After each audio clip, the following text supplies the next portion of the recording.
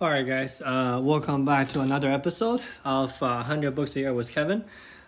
Today, let's talk about the seventh, second to the last habit that our author guy, developed. This one is a pretty interesting one, right? I think towards the end is actually a little bit more interesting. Is called, if a stock tumbles after you buy it, don't sell it for 2 years. Okay, let me repeat that. If a stock tumbles after you buy it, don't sell it for 2 years. And you must be like, that's very interesting, right? Like, why would I do that? Because I want to, quote unquote, stop the loss right away, right? So here's author's reasoning. So when a stock is surging, selling can be a joy, right? Oh yeah, I made so much money, right? 1 bagger, 2 bagger, 3 bagger, 10 baggers, whatever. According to Peter Lynch. It can also be bittersweet, right? Kind of like, it's like saying bye to an old friend, and that's what he uses. Now he is destined to be in the finance industry. But the point is that when a stock tumbles, selling it is actually even more emotionally faulty. And here is what we mean by that, right?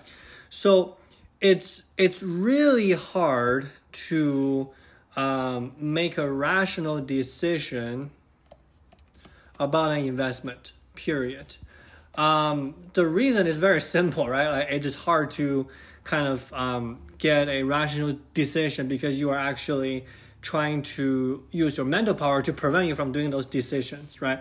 So the problem that we're dealing with here is that when you have an investment that already lost you a lot of money, then it's even harder to make a right decision because the negative emotions can, in a way, short-circuit the ability to think clearly.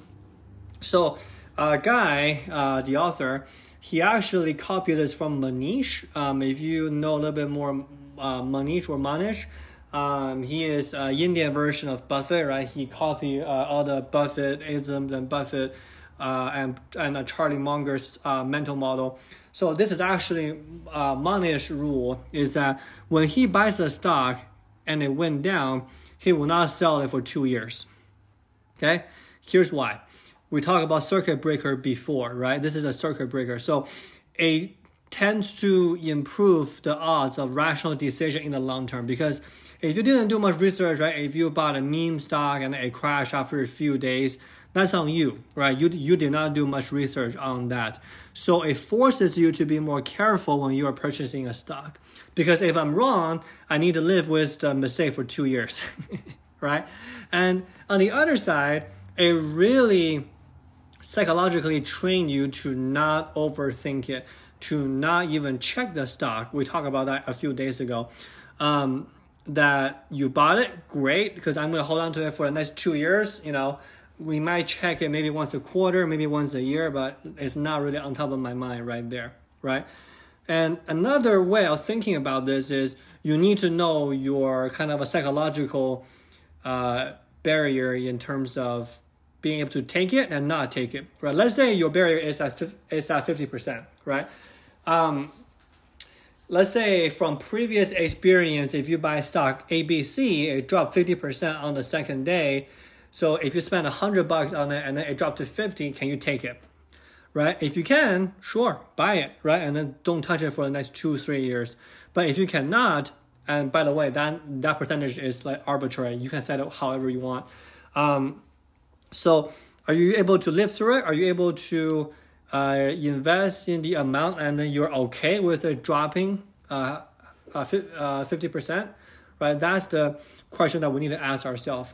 So Warren Buffett kind of puts it in like another way, right? So if I give you a punch card, like one of those things that you use at like a retail shop, right? Like if you get 10 cups of coffee and then you get 1 free kind of a thing.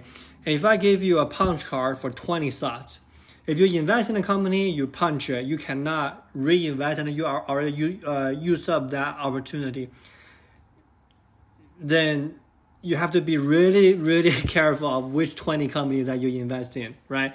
It's not what Bob, Samuel, or like Sally told you it was a good stock pick.